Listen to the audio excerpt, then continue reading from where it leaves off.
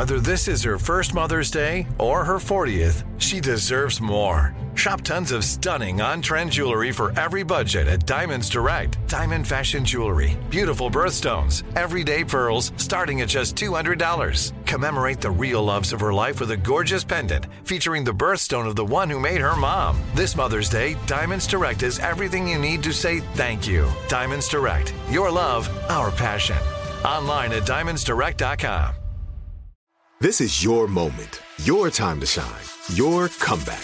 You're ready for the next step in your career, and you want an education employers respect. So you're not just going back to school, you're coming back with Purdue Global. Backed by Purdue University, one of the nation's most respected public universities, Purdue Global is built for people who bring their life experience into the online classroom. Purdue Global, Purdue's online university for working adults. Start your comeback today at purdueglobal.edu. Hey everyone, this is Jodie Sweetin from the podcast How Rude, Tanneritos. I've been needing a quick getaway with my family, and the 2024 Hyundai Santa Fe is the perfect vehicle to take us there. It has standard third-row seating, so I'm able to pack my entire family, plus pets, in the car, while also having enough room for our camping essentials. Available H-Track all-wheel drive will get us through any dirt trails, and available dual wireless charging pads will ensure we never have to worry about getting stuck with a dead phone in the middle of nowhere. Visit HyundaiUSA.com or call 562-314-4603 for more details. Hyundai, there's joy in every journey.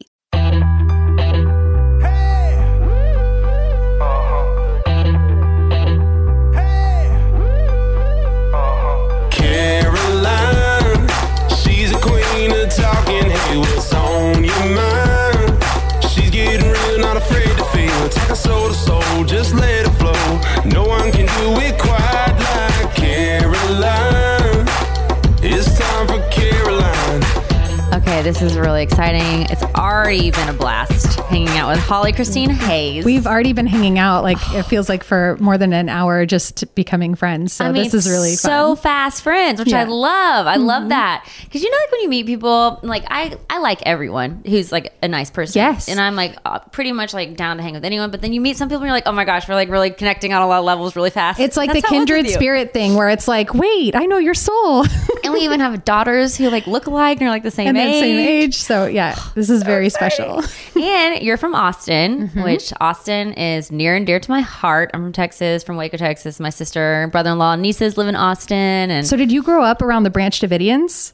That's what everybody thinks. Everyone's like, it's either Branch Davidians or Joanna Gaines. That's Joanna what people Gaines think. has come in and like changed everything for us, which I'm so grateful. Because we had a really bad rap with the Branch Davidians. I mean, growing up, that's all I knew about Waco. I know. And now all anyone talks about, of course, is Magnolia. So it's either Branch Davidians or Magnolia. But two cults, both have strengths in their own right. Yeah.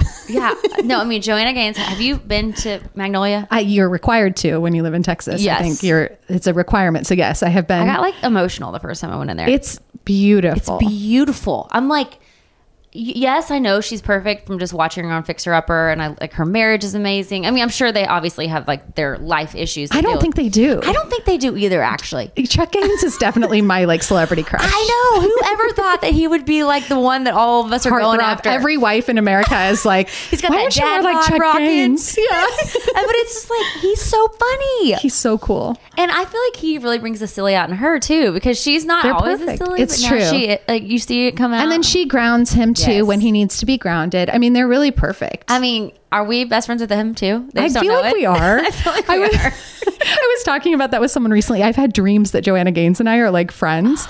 And I'm like, I feel like it's going to happen. She would love you. Thank you. I feel like she would love you too. I feel like she would love us. I think she would love us. So if you're a friend of Joanna's and you're hearing this right now, please send this to Joanna and say, these girls would be your best friends. Yeah, we have a lot to offer. We do. I feel like you guys could even collaborate. I feel like we should. I mean, we have been, so I have had Sanctuary Project at Celebration one year, which was like incredible. See, it's already happening. I know. It's already happening, right? Already happening. We're basically there. Yeah. So yeah, Joanna, if you're hearing this, we love you. We love you.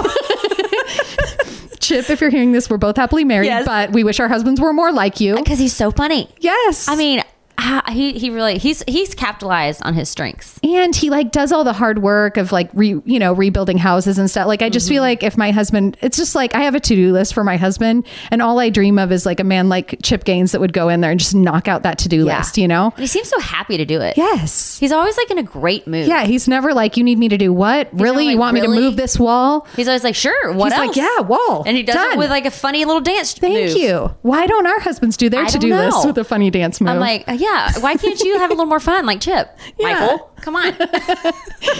Okay, so we got it worked out. Magnolia, Chip, and Joanna have it all nailed. They do. They're winning. They do. Mm-hmm. And I think they're probably a far better cult than the original. Oh yeah, they've done a good thing. They've created a good cult mentality. Yeah, of course you never know where it's going to go, because at one point we might have thought the Branch Davidians had created a good cult too. So, but did you watch that series? I did. I loved it. It's actually really sad how they got like taken out. I mean, it's terrible. I remember watching it as a kid on TV. I do too. And I mean, were you there? Were you living there then? So it's like, okay, so you live in Austin, and then like there's like Dripping Springs, and then there's like Buda, stuff like that. So it'd be like a Buda type thing. Okay, so you were like in Temple or like okay, yeah. So you weren't like, it's like 30 minutes outside. It wasn't like you could see the flames of the. No, we couldn't see it. They just tied it to Waco because we were the closest big city. But I mean, it was like right outside of it. It was the closest big city. Yeah, but actually, Waco's kind of become a big city now. I mean, the Dr. Pepper Museum's there. Everything. People, it's like a tourist attraction. It absolutely is. There's that like Miles to Magnolia sign, and people are journeying there like Mecca. I know. I think it is the Mecca of home improvement, at least. Well, just they have like a baseball field, and they have like potato sacks, and like they have like all these little tiny little shops you walk around. I'm like, literally, Joanna is perfection. Like her vision is, there's nothing, it's flawless.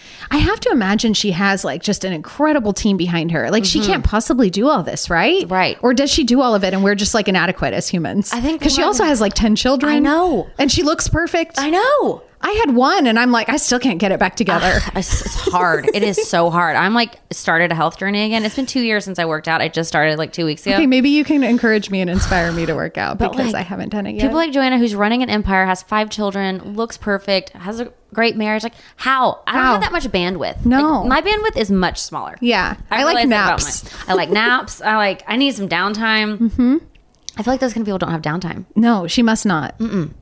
Well, we're impressed. Okay, so let's get to you, Holly, because you're talking like Joanna is doing something crazy, which she is, but you are amazing. Like I already kind of am emotional about your story, and I don't even know how to like get into it, so I'm gonna let you start. You've survived hell. You literally have gone through hell. Yeah. And you've turned it into a sanctuary, which is the name of your company. Yeah. And it's about helping women who are trafficked get on their feet, and you make jewelry, beautiful jewelry. I'm sure this is all it. I looked at your website. Yeah. It's so beautiful. So tell me your story and tell me about trafficking, because something that you mentioned that I didn't know on your Good Morning America interview is that a lot of times people are trafficked by someone they know, which I didn't know that. In fact, the majority of cases in America are actually a known person, which a lot of people are surprised to hear that, because I think we think of trafficking as this kidnapping scenario always. And, and someone is just taken from their family and they're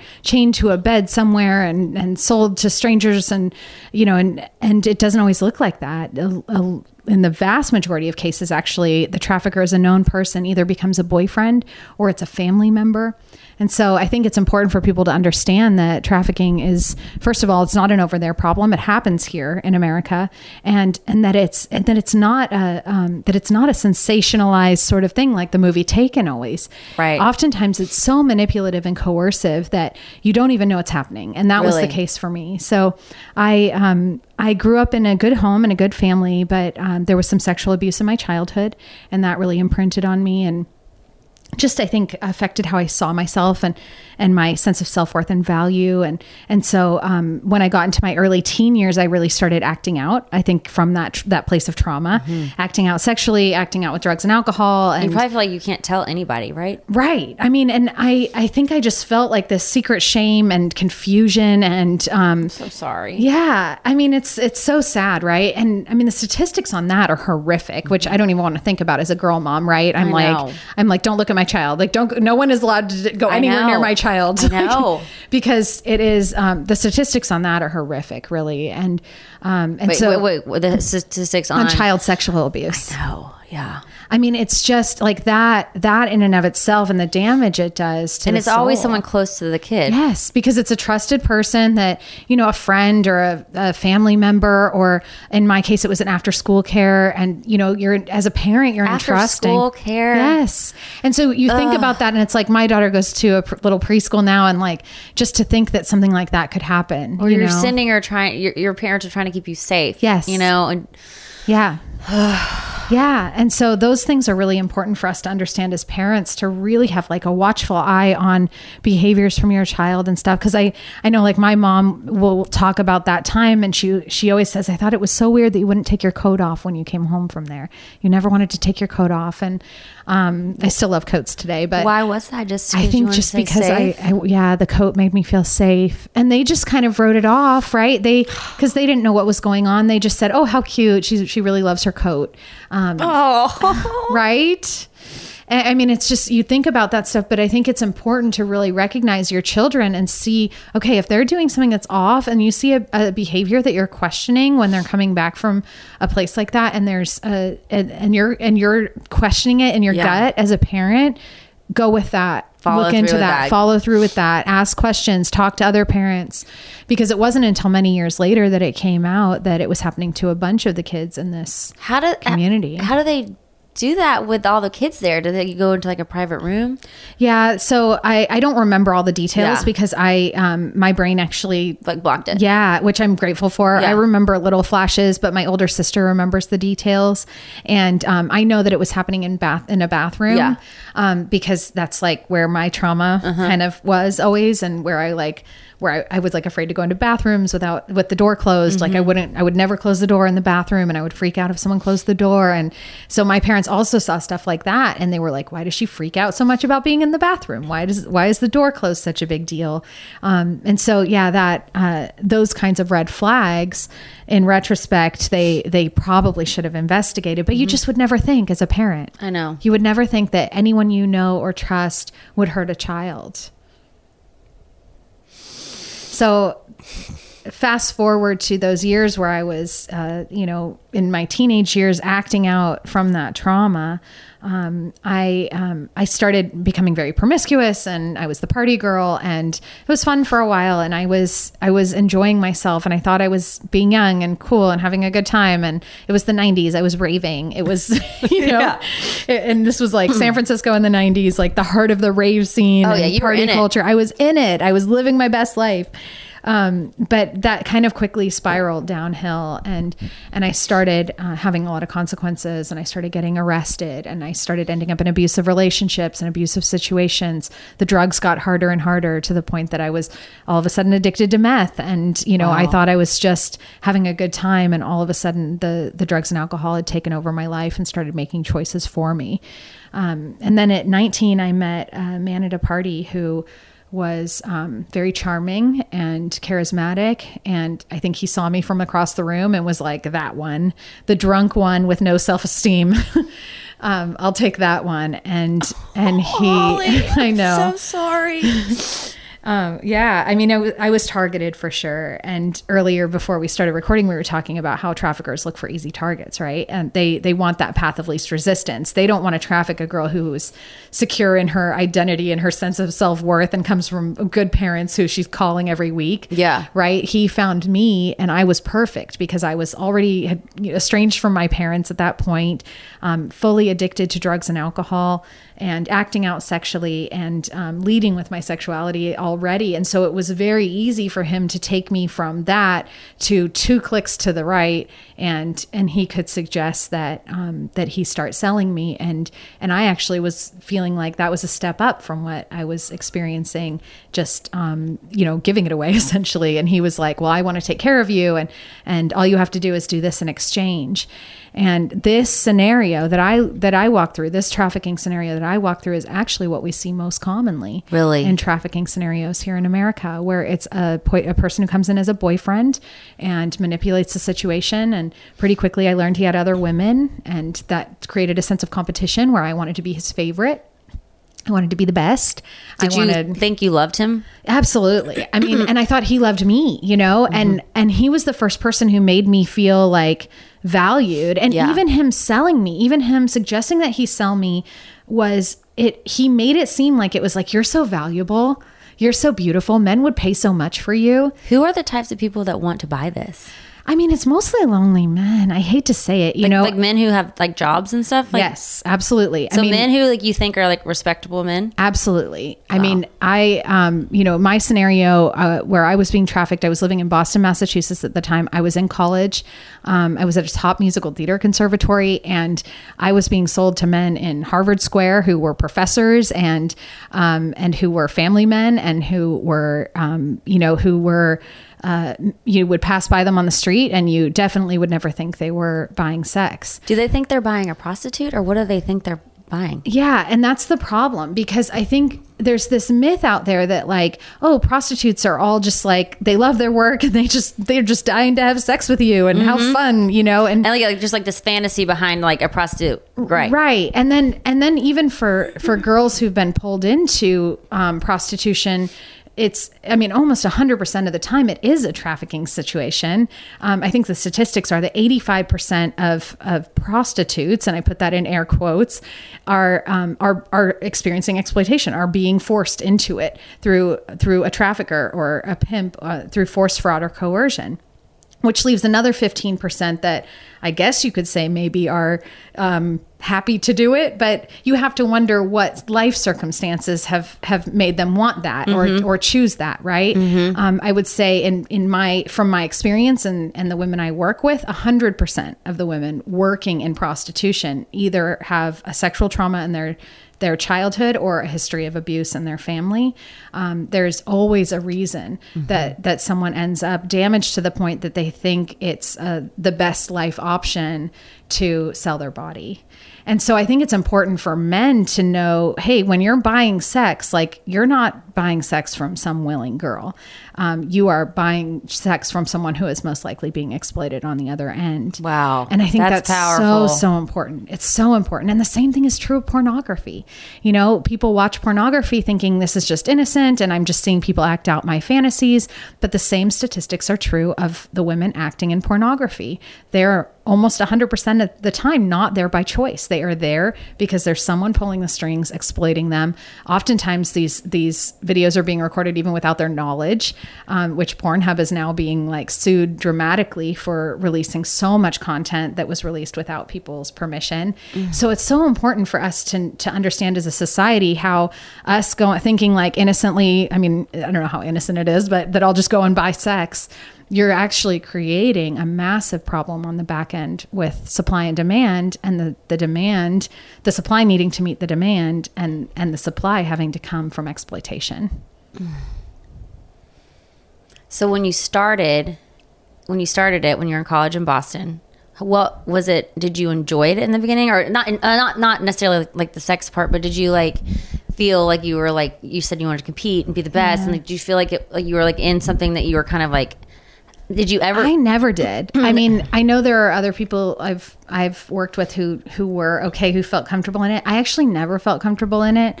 I felt really icky from day one. You know, I think partially because like, I mean, our sexuality is so like precious, and you know, it's like even though I was like giving it away, at least I was like choosing who I was giving it away to. It was like, oh, the hot guy from the club or whatever, right? But this was like, I didn't have a choice, and I felt that really immediately. And yeah, you didn't have the choice in the situation. Yeah, when you're yeah, it was gross. Yeah, it was just gross. Yeah. Like I just felt gross, and I felt so disgusting about myself. And I saw really quickly, I mean, I was already not in a good headspace, but very quickly I just felt awful, and like it just kept getting worse and worse. And my sense of self-worth and dignity just got more and more degraded to the point that I was completely suicidal. And so I just kept getting drunk and high, and then not showing up for the jobs he was lining up for me. So what happened then? He kicked me out. So I ended up homeless because because I stopped showing up for the jobs he was lining up for me. He didn't want anything to do with me anymore. He kicked me out, and so I was homeless and just surviving however I could. Were you living with him before? Before I had been. I mean, I was I don't know if I would say living with him. I was crashing at his place.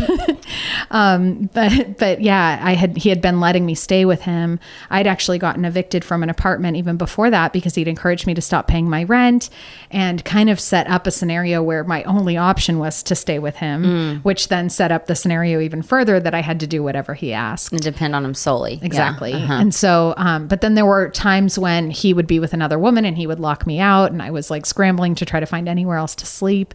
So even while I was living with him, he created this sense of instability that at any point I knew if I didn't do what he wanted, I was out. Yeah. Wow.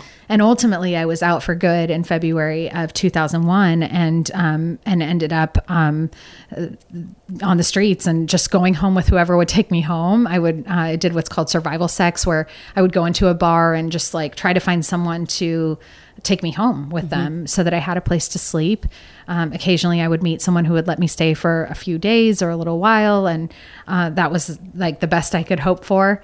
And then I ended up just completely wrecked and on the floor of a public bathroom in February of 2001. And I was watching my tears hit the floor and I just said, God, help me.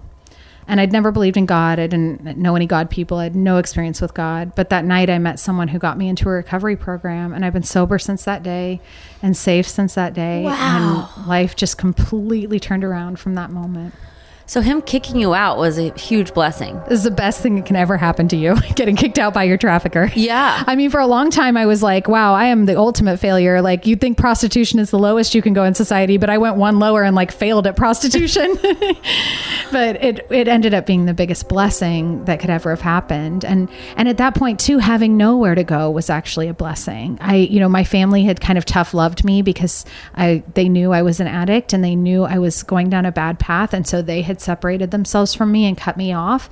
And that was the best thing they could have done too, because I had nowhere to go. I ended up completely lost and hopeless. And I was able to hit bottom at the age of 21 instead of, having anyone enabling me and letting that addiction and that lifestyle go on any longer. Oh, that's a good point. So that is why they say the tough love. To do the tough love. Yeah. Because otherwise you can just keep skating by. Yeah. And then you never hit bottom, so you never get help, right? Had I not been homeless, alone, addicted, lost, in and out of jail, totally defeated and having failed at the one backup plan I had, which was prostitution, right? I would never have gotten to the point where I was on my knees and willing to cry out for help from God or recovery community or anyone at all, right? Did you meet someone in the bathroom? No, it was later that night. So I actually went to a party that night and was just trying to get drunk and high and ended up meeting someone at this party that didn't drink. And I was like I would always just go around to men and ask them if they had anything to drink. And he was like, no, I don't drink. And I'm like, well, what are you doing here? I was like, why don't you drink? And he said, it's a long story. And I was like, I'd love to hear that long story about why you don't drink. And he shared his whole story with me, and it sounded just like mine. He'd been through so much of the same stuff I had been through, but he'd gone to a recovery program and gotten sober, and his life had started to turn around. And at that point, he was 18 years old and he was 3 years sober, and he'd gotten sober when he was like 15. And I remember thinking, man, if I'd gotten sober when I was 15, like, think of all those rapes that never would have happened. Think of all those arrests that never would have happened. I would have graduated from high school. And then the very next thought was, Holly, you are 21 years old. If you got sober today, think of all those future rapes that won't happen. Think of all those future arrests that won't happen. Think of the life you could build, that this, you might never have to go to jail again. And this whole new life just unraveled before my eyes, that I could be a whole new person. And you are. The life you are living today is extraordinary. It's definitely beyond my wildest dreams. I mean, we were just running through your life when you got in here, and it's like, oh my gosh, it's beautiful. And what you've done with your company. Live Nation presents Concert Week. Now through May 14th, get $25 tickets to over 5,000 shows. That's up to 75% off a summer full of your favorite artists like 21 Savage, Alanis Morissette, Cage the Elephant, Celeste Barber, Dierks Bentley, Fade, Hootie and the Blowfish, Janet Jackson, Kids Bop Kids, Meghan Trainor, Peso Pluma, Sarah McLachlan.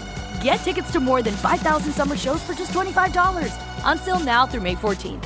Visit livenation.com/Concert Week to learn more and plan your summer with Sean Paul, Sum 41, 30 Seconds to Mars, and Two Door Cinema Club. Are you still searching for your perfect place to call home? Well, now is the time to buy at Fisher Homes. If you're looking to move in before the end of 2024, May could be your last opportunity to start building your dream home and close before the year's end. If you're hoping to move in even sooner, Fisher Homes also has homes that are move-in ready and waiting for you, where you can start enjoying the benefits of homeownership even faster. Schedule your personal tour with a new home advisor today at FisherHomes.com and make this spring the season you find your perfect home sweet home. Had enough of those supplements that leave you feeling nothing? Symbiotica is your solution to great-tasting, all-natural supplements that actually work. Crafted with premium plant-based ingredients, their products have no seed oils, fillers, or artificial nonsense. It's just pure goodness in every pouch. Try them out and actually feel the difference today. Visit Symbiotica.com and use code IHEART for 15% off plus free shipping on your subscription order. Again, that's 15% off plus free shipping on your subscription order. Go to Symbiotica.com. That's CYMBIOTIKA.com. So tell me what happened. You turned it over. You went to recovery. Yeah. And from that day forward, like you stayed in that program. Were you able to, how did you work through it all? Like what was the process? It was a long journey. I mean, I spent a lot of years in and out of counseling. I say in and out because I would try it and it wouldn't work. I'd go back again years later, I mean, just like I kind of tried everything. And so over the years, it was just this journey of like getting better and then like hitting bottom again and, and emotionally and bad relationship after bad relationship. I mean, that was the area of my life that just took the longest to heal and just to be even attracted to a man that wasn't like an abusive narcissist. You know? Yeah. I would meet an abusive narcissist and be like, he's so hot. He's just my type. You're the one. Yeah. And so, it was just a long, long journey of recovering. And then over those years, I started to work with other women and mentor other women and sponsor other women in that recovery program. And I saw myself in them and I saw the challenges I faced. And one of those really was rebuilding my life from an employment standpoint because I had a criminal record, right? I'd been a drug dealer and a prostitute and I'd failed at both. And so it was like, where do I go from here? And I saw that time and time again with women I was working with was like the big missing piece here.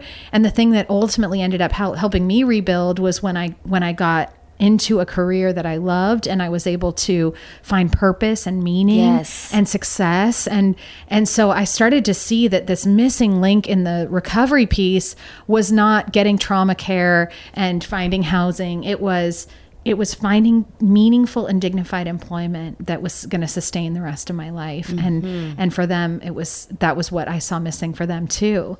And so this dream really got birthed of building a place that could be a safe landing place for women coming out of trafficking and violence and addiction and incarceration, and being a place that would rebuild their lives and their resumes and that sense of self-worth and value and dignity. Wow. And early on, I had worked for this shoe shine stand that was this. It was all people in recovery. And it was like a place where we all were like trying to get better and everyone understood that everyone was in recovery and we were all like early in recovery and we were allowed to cry at work. And if someone was having a bad day, you could like go home and take a nap.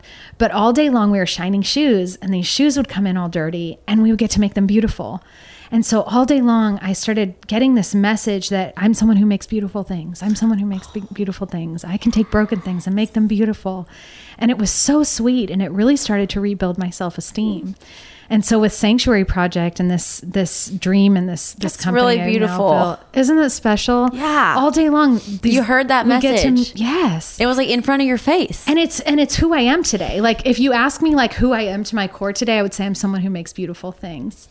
Because it's so got implanted in me that this is who I am. I can take something broken and I can make it beautiful. And so with the women I get to employ today, we do the same thing, right? Like they come in and they see a pile of chain and a pile of jump rings and a pile of pendants and a pile of earring hooks. And then we get to train them to make beautiful things. And all day long, they're making beautiful things. Wow. And they're packaging beautiful things and they're selling beautiful things and they're building a company that's full of beautiful things. And so I watch them transform form today, because they come in, you know, and they're always like, I'm not really into girly stuff. Like, I'm not, you know, I don't like jewelry, but like, I'm really grateful for a job. You know, I'm happy to be here. But I'm probably not going to ever wear the jewelry. And I'm like, totally, that's fine.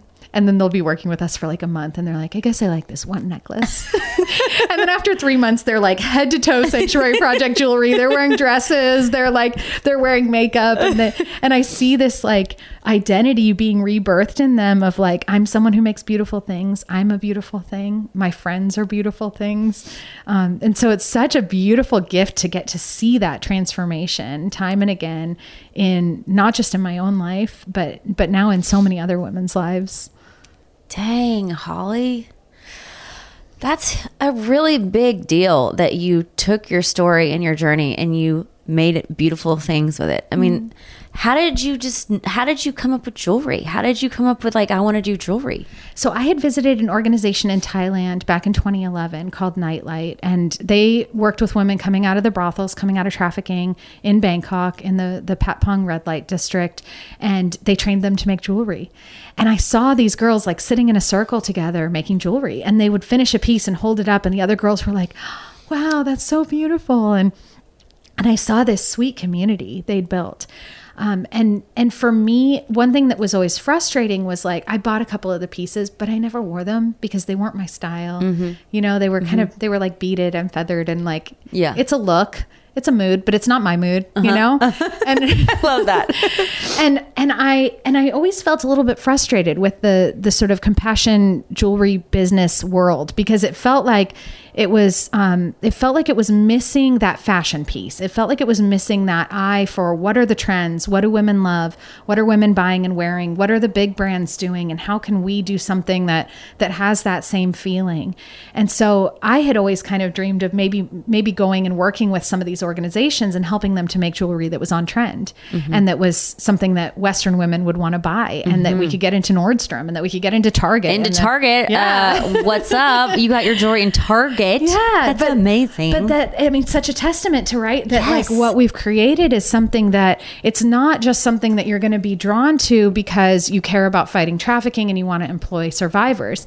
You actually want to wear it too. Yeah, I want our jewelry to be something that stands on its own and that you would buy and wear just because it's cute. Yes. And just because it's priced right, and just because it's priced so right. Yeah, I mean, that's like that $40 necklace yes. price point, right? Where yes. it's like, I can buy a $40 necklace. Exactly. And it's beautiful. And it's beautiful. And that's where I started to realize we were missing that piece in the social impact world of creating product that actually had a market already existing for it.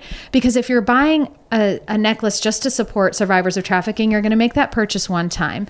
But if you're buying a necklace to support survivors of trafficking that you love and you're wearing all the time, you'll give it as gifts. You'll buy more. Yeah, you're going to have conversations with people mm-hmm. where they're like, that necklace is so cute. Where's that from? And mm-hmm. then you're talking about us, and the word spreads. And so I think saw this market for a different kind of compassion product that had a trendy piece to it. And so it's been so fun because I've always been a girly girl and a fashion girl, and I'm just having a blast, like watching trends and getting to create things based on what the trends are, but tie them back to our purpose and our mission. And, you know, if we're doing chain necklaces like what I'm wearing that are sort of a trend that's been happening for the last year, I'm making it a chain breaker necklace. And we're going to talk about how we're breaking chains of slavery. And if the coin necklace is a trend, we're going to make coins that talk about the patron saint of trafficking and of trafficked women, and find ways to tie it back to our mission so that people can feel good about shopping those trends, but also know that they're doing much more than that. Wow. So how did you start this? I mean, how did you start a business? Obviously, in my kitchen. Yeah. How did you even know how to do it? Like, I didn't. How did you get going? I still don't. I'm still trying to figure it out. But now you're running a company that's in Target with a lot of employees. You're saving lives. Like, how do you do this? I mean, it was really just like one step at a time in some ways. I mean, first of all, the only other business I'd ever built was my drug dealing business when I was 17. So I knew about margins. I knew about customer service. I knew about supply and demand. But I had to learn everything else. So I mean, I taught myself how to make jewelry watching videos on YouTube, and just like found a supplier I could buy chains from and pendants from, and I'm putting together pieces on my kitchen table. And then I met a girl in the jail who was coming out and needed a job, and then she's sitting there with me making jewelry with me at my kitchen table. But I had to really learn how to run a business in the midst of all of this, and but I did it so like one step at a time. You know, I look at it today and I'm like, how did this happen? Because I only remember waking up each day and just doing the thing that was in front of me. Build a website. Okay, I can do that on like Wix, register as a business. Okay, I can do that. Register as a nonprofit. Okay, I can do that. And just learning one step at a time what I needed to do. And a lot of our first 2 years were really me throttling growth because I felt like there was momentum and I felt like there was a market for it, and people were loving the jewelry and they were wanting to shop, and I was getting wholesale inquiries and things right away. And I was like, I'm not ready for this. I need to make sure I have a really stable business in place before I allow any growth to happen. And so much of it was like learning how to hold back and say no to even opportunities and doors I would have wanted to walk through, because I knew I needed to get a solid structure in place that could scale. And so today, now I look at like all the work I did in years 1 and 2, and now we're only in year 3. I mean, we're still really young. Wow. We just had our 3-year anniversary in February, so we're still a really young company, but now I'm seeing just exponential growth because we did that groundwork. And I leaned back and I said, I need to make sure I build a structure that can sustain this, because ultimately everything I do, I want to create a sense of safety and security for the women we employ. And so a lot of that is even in our systems. And there are times when I've had to say, we're not in growth mode this quarter. We do a sort of quarterly planning. And I've had to say to the girls, this quarter is about everyone here finding sanctuary. So there's some girls who need to be in counseling. There's some stuff going on in my personal life. This quarter, we're not going to grow. This quarter, we're staying stable. And so a lot of running this business is actually about taking a pulse on my team and what they can handle in any given season. And then sort of adjusting our speed accordingly and saying, okay, what can I handle? What can they handle? All right, let's go full force. Like last fall, we went full force with the Target release. And right now we've pulled back a little bit because we know we can, and that feels safe. And there's a lot of changes happening in people's lives right now. But then fall, we're planning on going full force again. And so it's fun to actually run a business in a really unique way, that it's not just about making money and bottom line. It's actually about the whole caring for the experience of the people working with you. Yeah. Wow. It's really cool. So it's like, I'm not just looking at the numbers, I'm looking at the results, which is the lives of the women that we're working with. And if my production manager is trying to get her degree right now, which she is, and she's amazing, and she's like in school full time and working full time, I'm like, that's more important to me than doing X number of dollars in sales this quarter. I want her to get through, I want Kay, which is her first initial, to get through school. I want her to get through this semester at school that's been very stressful. Or my director of operations is looking at a move and potentially, moving out of Sanctuary Project and going on to her next career move. And so I want to make space for that, and we all are processing that with her, and we're taking time and we're pulling back and we're getting other people trained to move into her role. And all of this feels so special because it's not the way a typical company's run, right? You're doing everything with soul and heart. Yeah, that's the hope. Wow, Holly. So if you want a job, you can come work with us. It's beautiful. It's pretty special. It's just amazing that you are able to carry those values so strongly through an actual company that's running. Like, you are not willing to sacrifice any of that to make money, which is incredible. Your purpose is to heal these women and then make beautiful things. And what's cool is we end up making money at the end of the day. Yeah. I think because the internal culture is healthy, and because the women that are working for us feel valued and feel safe, and I feel safe, we actually are doing really well. Yeah. And so even when we're throttling back, like, we're still seeing growth. And even when we're pulling back and trying not to overwhelm ourselves, we're still doing really well. It's like nothing gets lost when we're focusing on that care for the soul. Wow. How many employees do you have? Or how many girls are on your team? Right now it's 9. Wow. And it's such a sweet group. I feel like it's a sisterhood and and a sweet community. And we've been as large as 12 and as small as 4. And this feels like a really sweet spot. But I also feel ready for growth in the next, probably in the fall or the winter. Yeah. Yeah. I feel like we're ready to scale up, and I'm excited to see what that looks like. How do people find you to join your team? So sanctuaryproject.com, best place to go. And you can find us on social media too. So sanctuary_project. And send a DM or contact us. And we, if there's a survivor of trafficking, violence, and addiction listening, please reach out and become a part of our community. Even if it's not as an employee, we want to know you, and we want to be in a relationship with you, and we want to point you to resources for healing and hope. And we want to walk alongside you and probably send you jewelry and and help you to feel a part of us, even if you're in a different city and can't be with us physically. So what do you want to tell women who might be listening who are in the throes of it? Like, how do you get out? Like, how do you encourage someone to like take those steps? What's the first step? I think the first step is recognizing that there's a problem always. This is in the recovery community. It's like the first step is admitting you have a problem. You probably already know you have a problem. For me, I was easily able to identify that the relationship was violent and that I was struggling with addiction. And maybe I wasn't ready to identify as a trafficking survivor, but I knew that there was something wrong. And so if you're listening today and you know there's something wrong in the relationship you're in, and you know that there's something manipulative or coercive happening in your life right now, I just would say, you're not alone. There's hope. There's help. The National Human Trafficking Hotline is a wonderful resource you can call that is not going to interrupt your life, where you can just get information about where to go and what to do if you decide you want to leave. I am a big proponent of people staying as long as they need to hit bottom. And, but don't stay one day too long, because, we've also seen girls die in this. And so know that you are loved, and that there's a community of survivors waiting for you on the other side. And I hope that you feel empowered to reach out to me today, and to reach out to my team at Sanctuary Project, and find out what your true value is, that you are made for so much more than this, and that you're actually made to make beautiful things. That's amazing. Oh, gosh. This is really powerful stuff. Like, you are an angel on this earth, Holly. Oh, I don't know about that. I mean, you are. You're a bright I've done some light. stuff. but you have just turned your life into something so beautiful in what you're, and I just like, it's just incredible to me how you have taken all of your pain and all of the trauma, and you figured out how to make this beautiful company. That's just so powerful. Like, I mean, I can't get over it, honestly.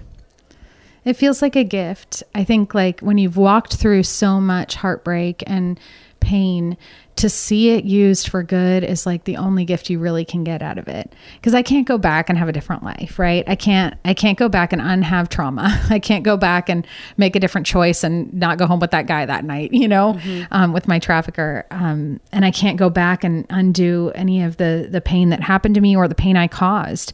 But I can see how it gets used today for good. And that makes it all, I don't want to say worth it, because it's like, is it ever worth it? Right. But it does make it all feel like hope is not lost, and that there's something I have to offer from it that can help someone else. That's amazing. Okay, so tell me how you got to Paris, because you lived in Paris for a while, which is incredible. Yes. And it's funny. So I actually, we talked about how I thought I was going to go and work for one of these nonprofits, helping them make on-trend jewelry.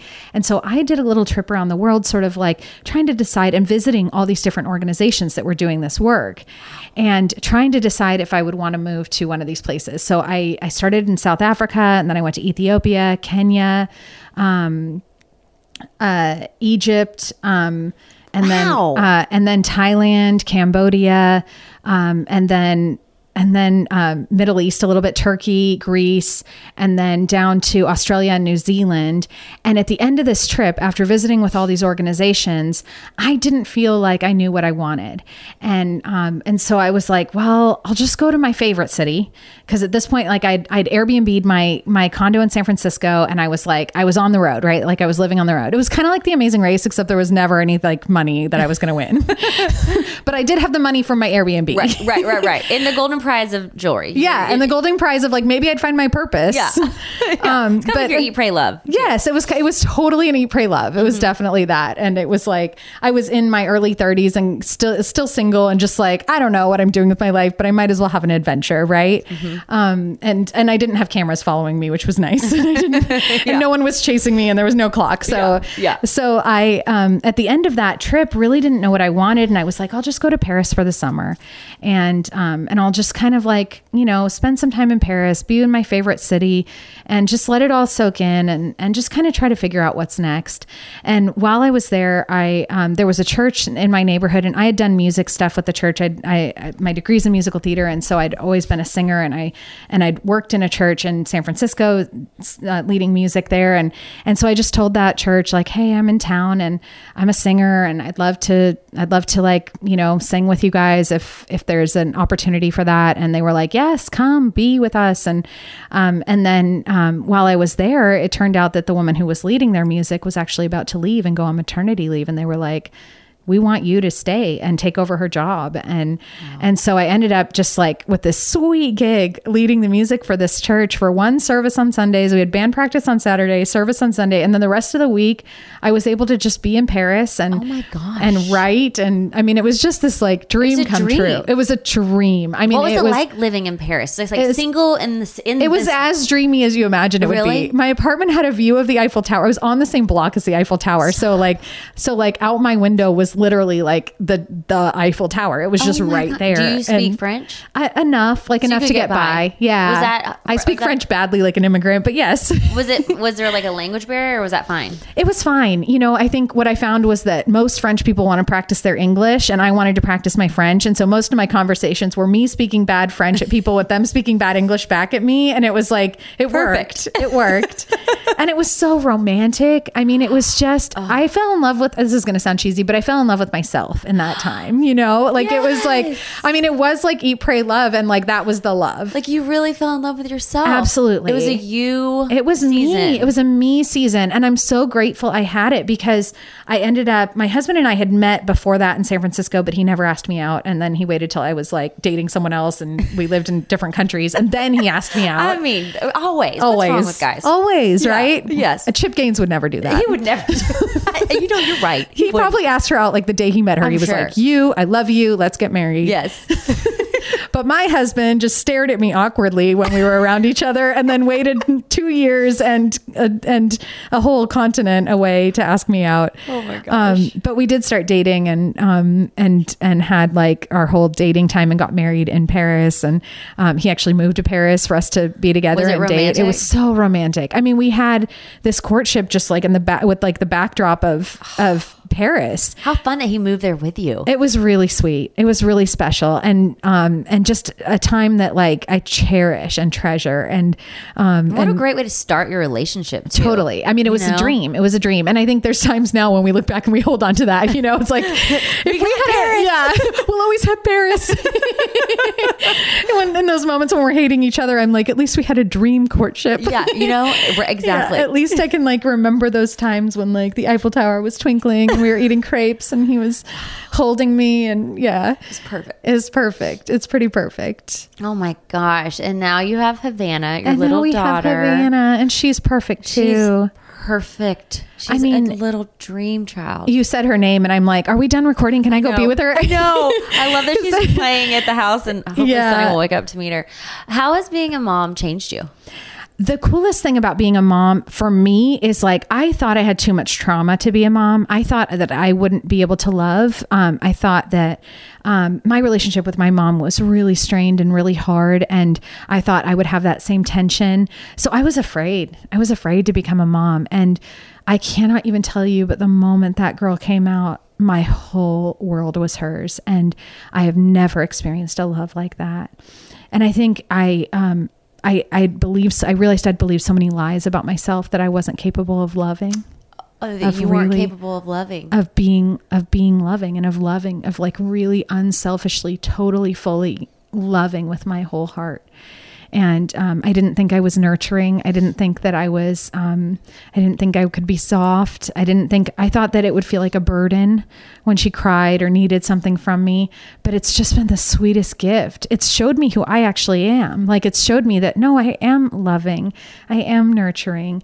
And everything you're supposed to feel as a mom, like that sense of purpose and meaning, I feel all those things, you know, and I think it's been the most healing thing I've ever been through, actually, because I feel like it feels like the completion in a way of this story that I now get to have this beautiful, perfect relationship. I mean, it's perfect because she's only 2, but I've never felt anything negative toward her. I don't even know how to describe it, but it's like when she's frustrated, I'm just like, how can I help? You know? And when she's sad, I'm like, how can I make you feel better? And it's just the sweetest thing. And it feels really God-given. Like it feels like, I mean, it's like we're just made for it. And I think I was afraid I was broken and that I wasn't made for it. But to find out that I am has been just so sweet and redemptive. Yes. And really has like healed my relationship with my mom in a way too, because really, has that helped? It has. I think just to understand the love of a mother. Right. Because I think I never thought that I never felt loved, I think, or I never understood it or something. But now to understand the love of a mother. Time showing love, especially like even like the older generation, it wasn't as like nurturing necessarily. No, they weren't free to like mushy gush over us. And I think that, and I think there were probably expectations and things she had mixed in there that I probably have let go of, because I'm just like glad I'm alive, you know, and I'm glad she's alive, and I'm like, we're all alive. Isn't life amazing? You know? Yes. Where, you know, I'm also 41 now, and like I had her when I was 39, and like my mom was like, when I think about how old our moms were when they had us, my mom was like 24 or something. I'm 23, like, holy moly. Like, do not give 24-year-old me a child. No. Like, she would mess her up so badly. Yes. And that's what we're talking about. I feel grateful to be an older mom. Me too. Like, I feel like it is a huge blessing. Yes. Especially when you just so desperately want to be a mom. Yeah. And then you finally get that gift and you're like, I got it. I get to do it. And the same thing, I had all the fears, like, I don't know how to do any of this. Like, what's going to happen? Yeah. But I felt so unbelievably grateful to be a mom. It's just like, because you realize how precious it is and like how amazing it is, and like it's like miraculous. Every day feels like a miracle. I can't believe that little child is mine. Like I can't believe she's mine. I know, and we get to keep them forever and ever. I know. I mean, I guess at one point they'll move away, but like we'll move with them. Same. I'm like, wherever you go, I'm gonna get a little apartment. I'm just gonna be right here. Yeah. Like, I'm not gonna bother you, but like you can always come over. And then I got excited the other day, like she's gonna have kids too, and then I can be like all up in their life and like be like grandma all up in everything everywhere. So she's never getting rid of me. I am going to be annoying mom who's we like wear matching outfits all the time, and we're really cheesy. That's really cute. That's so cute. It's the best. And the other thing is, like, I think I've spent my whole life looking for purpose and meaning. I wrote a book. I traveled the world. I did all the things. Book. Yeah, tell me about your book. Well, I mean, I wrote a book. You know, you can find it on Amazon, but it's called From Basement to Sanctuary. From Basement to Sanctuary, and it tells my story. But what I think, like, I spent so much of my life trying to find meaning, even building Sanctuary Project and working with other survivors. And what's been so cool about being a mom is like everything I was searching for in all of those things that I thought would give me meaning, I actually found it in just being a mom. Yes. And I was like, I feel you on that. Shoot, I should have just done this earlier. I didn't even need to do all that stuff. I feel you on this. Same? Were you like, I didn't even need to be a country star and an Amazing Race star, and like you didn't need any of this, right? I've been trying to validate myself my whole life. Like I always struggle with like insecurity, and I don't really even know why. Like I didn't have any kind of trauma or anything our society like that. Tells us to, right? It's like, prove your worth. Yeah. Yeah. I always just felt like I wasn't good enough, and like that, you know, just struggled with all that stuff. And so like I spent my whole life trying to validate myself. Like, here I am on Amazing Race. Here I'm a country singer. Here I am, like, validated by people who are cool. And like, but for now, I'm like, I don't even care. Right? I don't even care. Because everything that was missing is like fulfilled in them. Yes. It's like, oh my gosh, like this is actually what matters. This is it. And all I want to do is just be with Sunny all day, every day. I mean, I'm sorry to say it, but like a part of me just wants to like quit Sanctuary Project and shut it all down and just be like a stay-at-home mom. Yeah. Yes. I feel So if you're a you. stay-at-home mom listening, like you have it good, girl. Yeah, I know. I feel you so much. Yeah. I feel so thankful, and I can't wait for our girls to be besties. I know. They're already like, I feel it. I do mean, too. their little spirits just look like they belong together. I can't believe it. We'll have I to love like Havana. How'd you come up with Havana well, we were in Cuba. when you got pregnant? No, not when I got pregnant, but like right after we got married, and we were trying to get pregnant, and we were in Havana, and I was like, I said something like Havana is beautiful, and then I thought like, wow, that's such a beautiful name, and like I've never known anyone named Havana. Why does no one name their daughters Havana? You hear like every other city, like London and Savannah And Austin. Yeah, I feel like Georgia, like you have like all these other names that people name their children, but never Havana. And then I looked it up, and the meaning was breath of grace, and I thought that was so beautiful.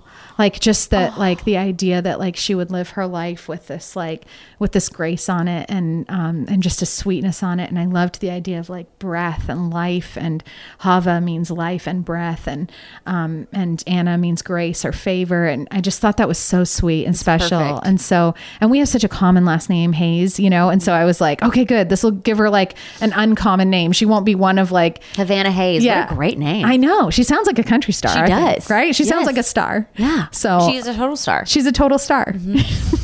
Amazing. Holly, you are amazing.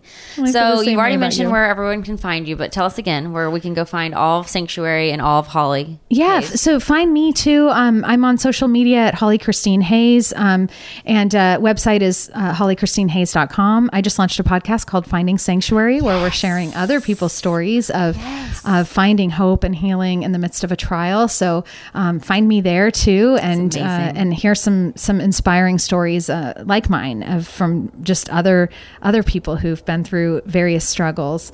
So And you can buy all Sanctuary jewelry online. Yep, at sanctuaryproject.com. You can find all the jewelry, and target.com if you're a Target girl. Yes, Target.com. Yeah. That's amazing. Holly, that's amazing.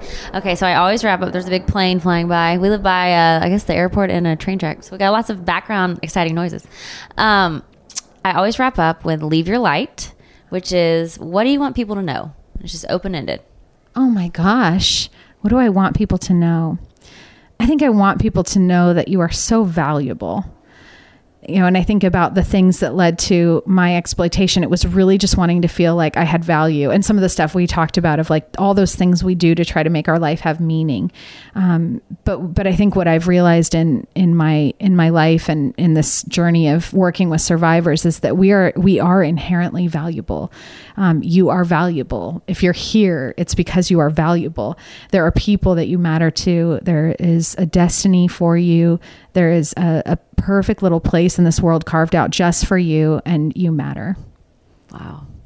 Holly, you are amazing. I feel so honored to like know you and be friends with you now. And like, God, you're just doing great things. You're doing amazing things. Thank you. Well, I need all the friends alongside me doing it, because it is not something I can do alone. So I'm so honored and excited to meet you, and just to be here with you. And thank you so much for having I'm so me. glad we did this in person. I know. That's so great. I know. I haven't been doing in-person interviews. I know. And Zoom is like, you we just would have been don't- like, hi. And then we wouldn't have had all these connections. And we wouldn't have had my daughter here with me know. now playing in her playroom. It's just like in person is always better, isn't it? It really is. And I'm so grateful that the world is getting back to that. Thank you so much for joining. Holly Hayes, amazing beacon of light. You're incredible. This is awesome. Thank you so much. Thank you. Bye. This is Malcolm Gladwell from Revisionist History. eBay Motors is here for the ride. With some elbow grease, fresh installs, and a whole lot of love, you transformed 100,000 miles and a body full of rust into a drive that's all your own. Brake kits, LED headlights, whatever you need, eBay Motors has it. And with eBay Guaranteed Fit, it's guaranteed to fit your ride the first time, every time, or your money back. Plus, at these prices, you're burning rubber, not cash. Keep your ride or die alive at ebaymotors.com. Eligible items only. Exclusions apply. Live Nation presents Concert Week. Now through May 14th, get $25 tickets to over 5,000 shows. That's up to 75% off a summer full of your favorite artists like 21 Savage, Alanis Morissette, Cage the Elephant, Celeste Barber, Dierks Bentley, Fade, Hootie and the Blowfish, Janet Jackson, Kidz Bop Kids, Meghan Trainor, Peso Pluma, Sarah McLachlan. Get tickets to more than 5,000 summer shows for just $25. Until now through May 14th. Visit LiveNation.com/Concert Week to learn more and plan your summer with Sean Paul, Sum 41, 30 Seconds to Mars, and Two Door Cinema Club. Are you still searching for your perfect place to call home? Well, now is the time to buy at Fisher Homes. If you're looking to move in before the end of 2024, May could be your last opportunity to start building your dream home and close before the year's end. If you're hoping to move in even sooner, Fisher Homes also has homes that are move-in ready and waiting for you, where you can start enjoying the benefits of homeownership even faster. Schedule your personal tour with a new home advisor today at FisherHomes.com and make this spring the season you find your perfect home sweet home.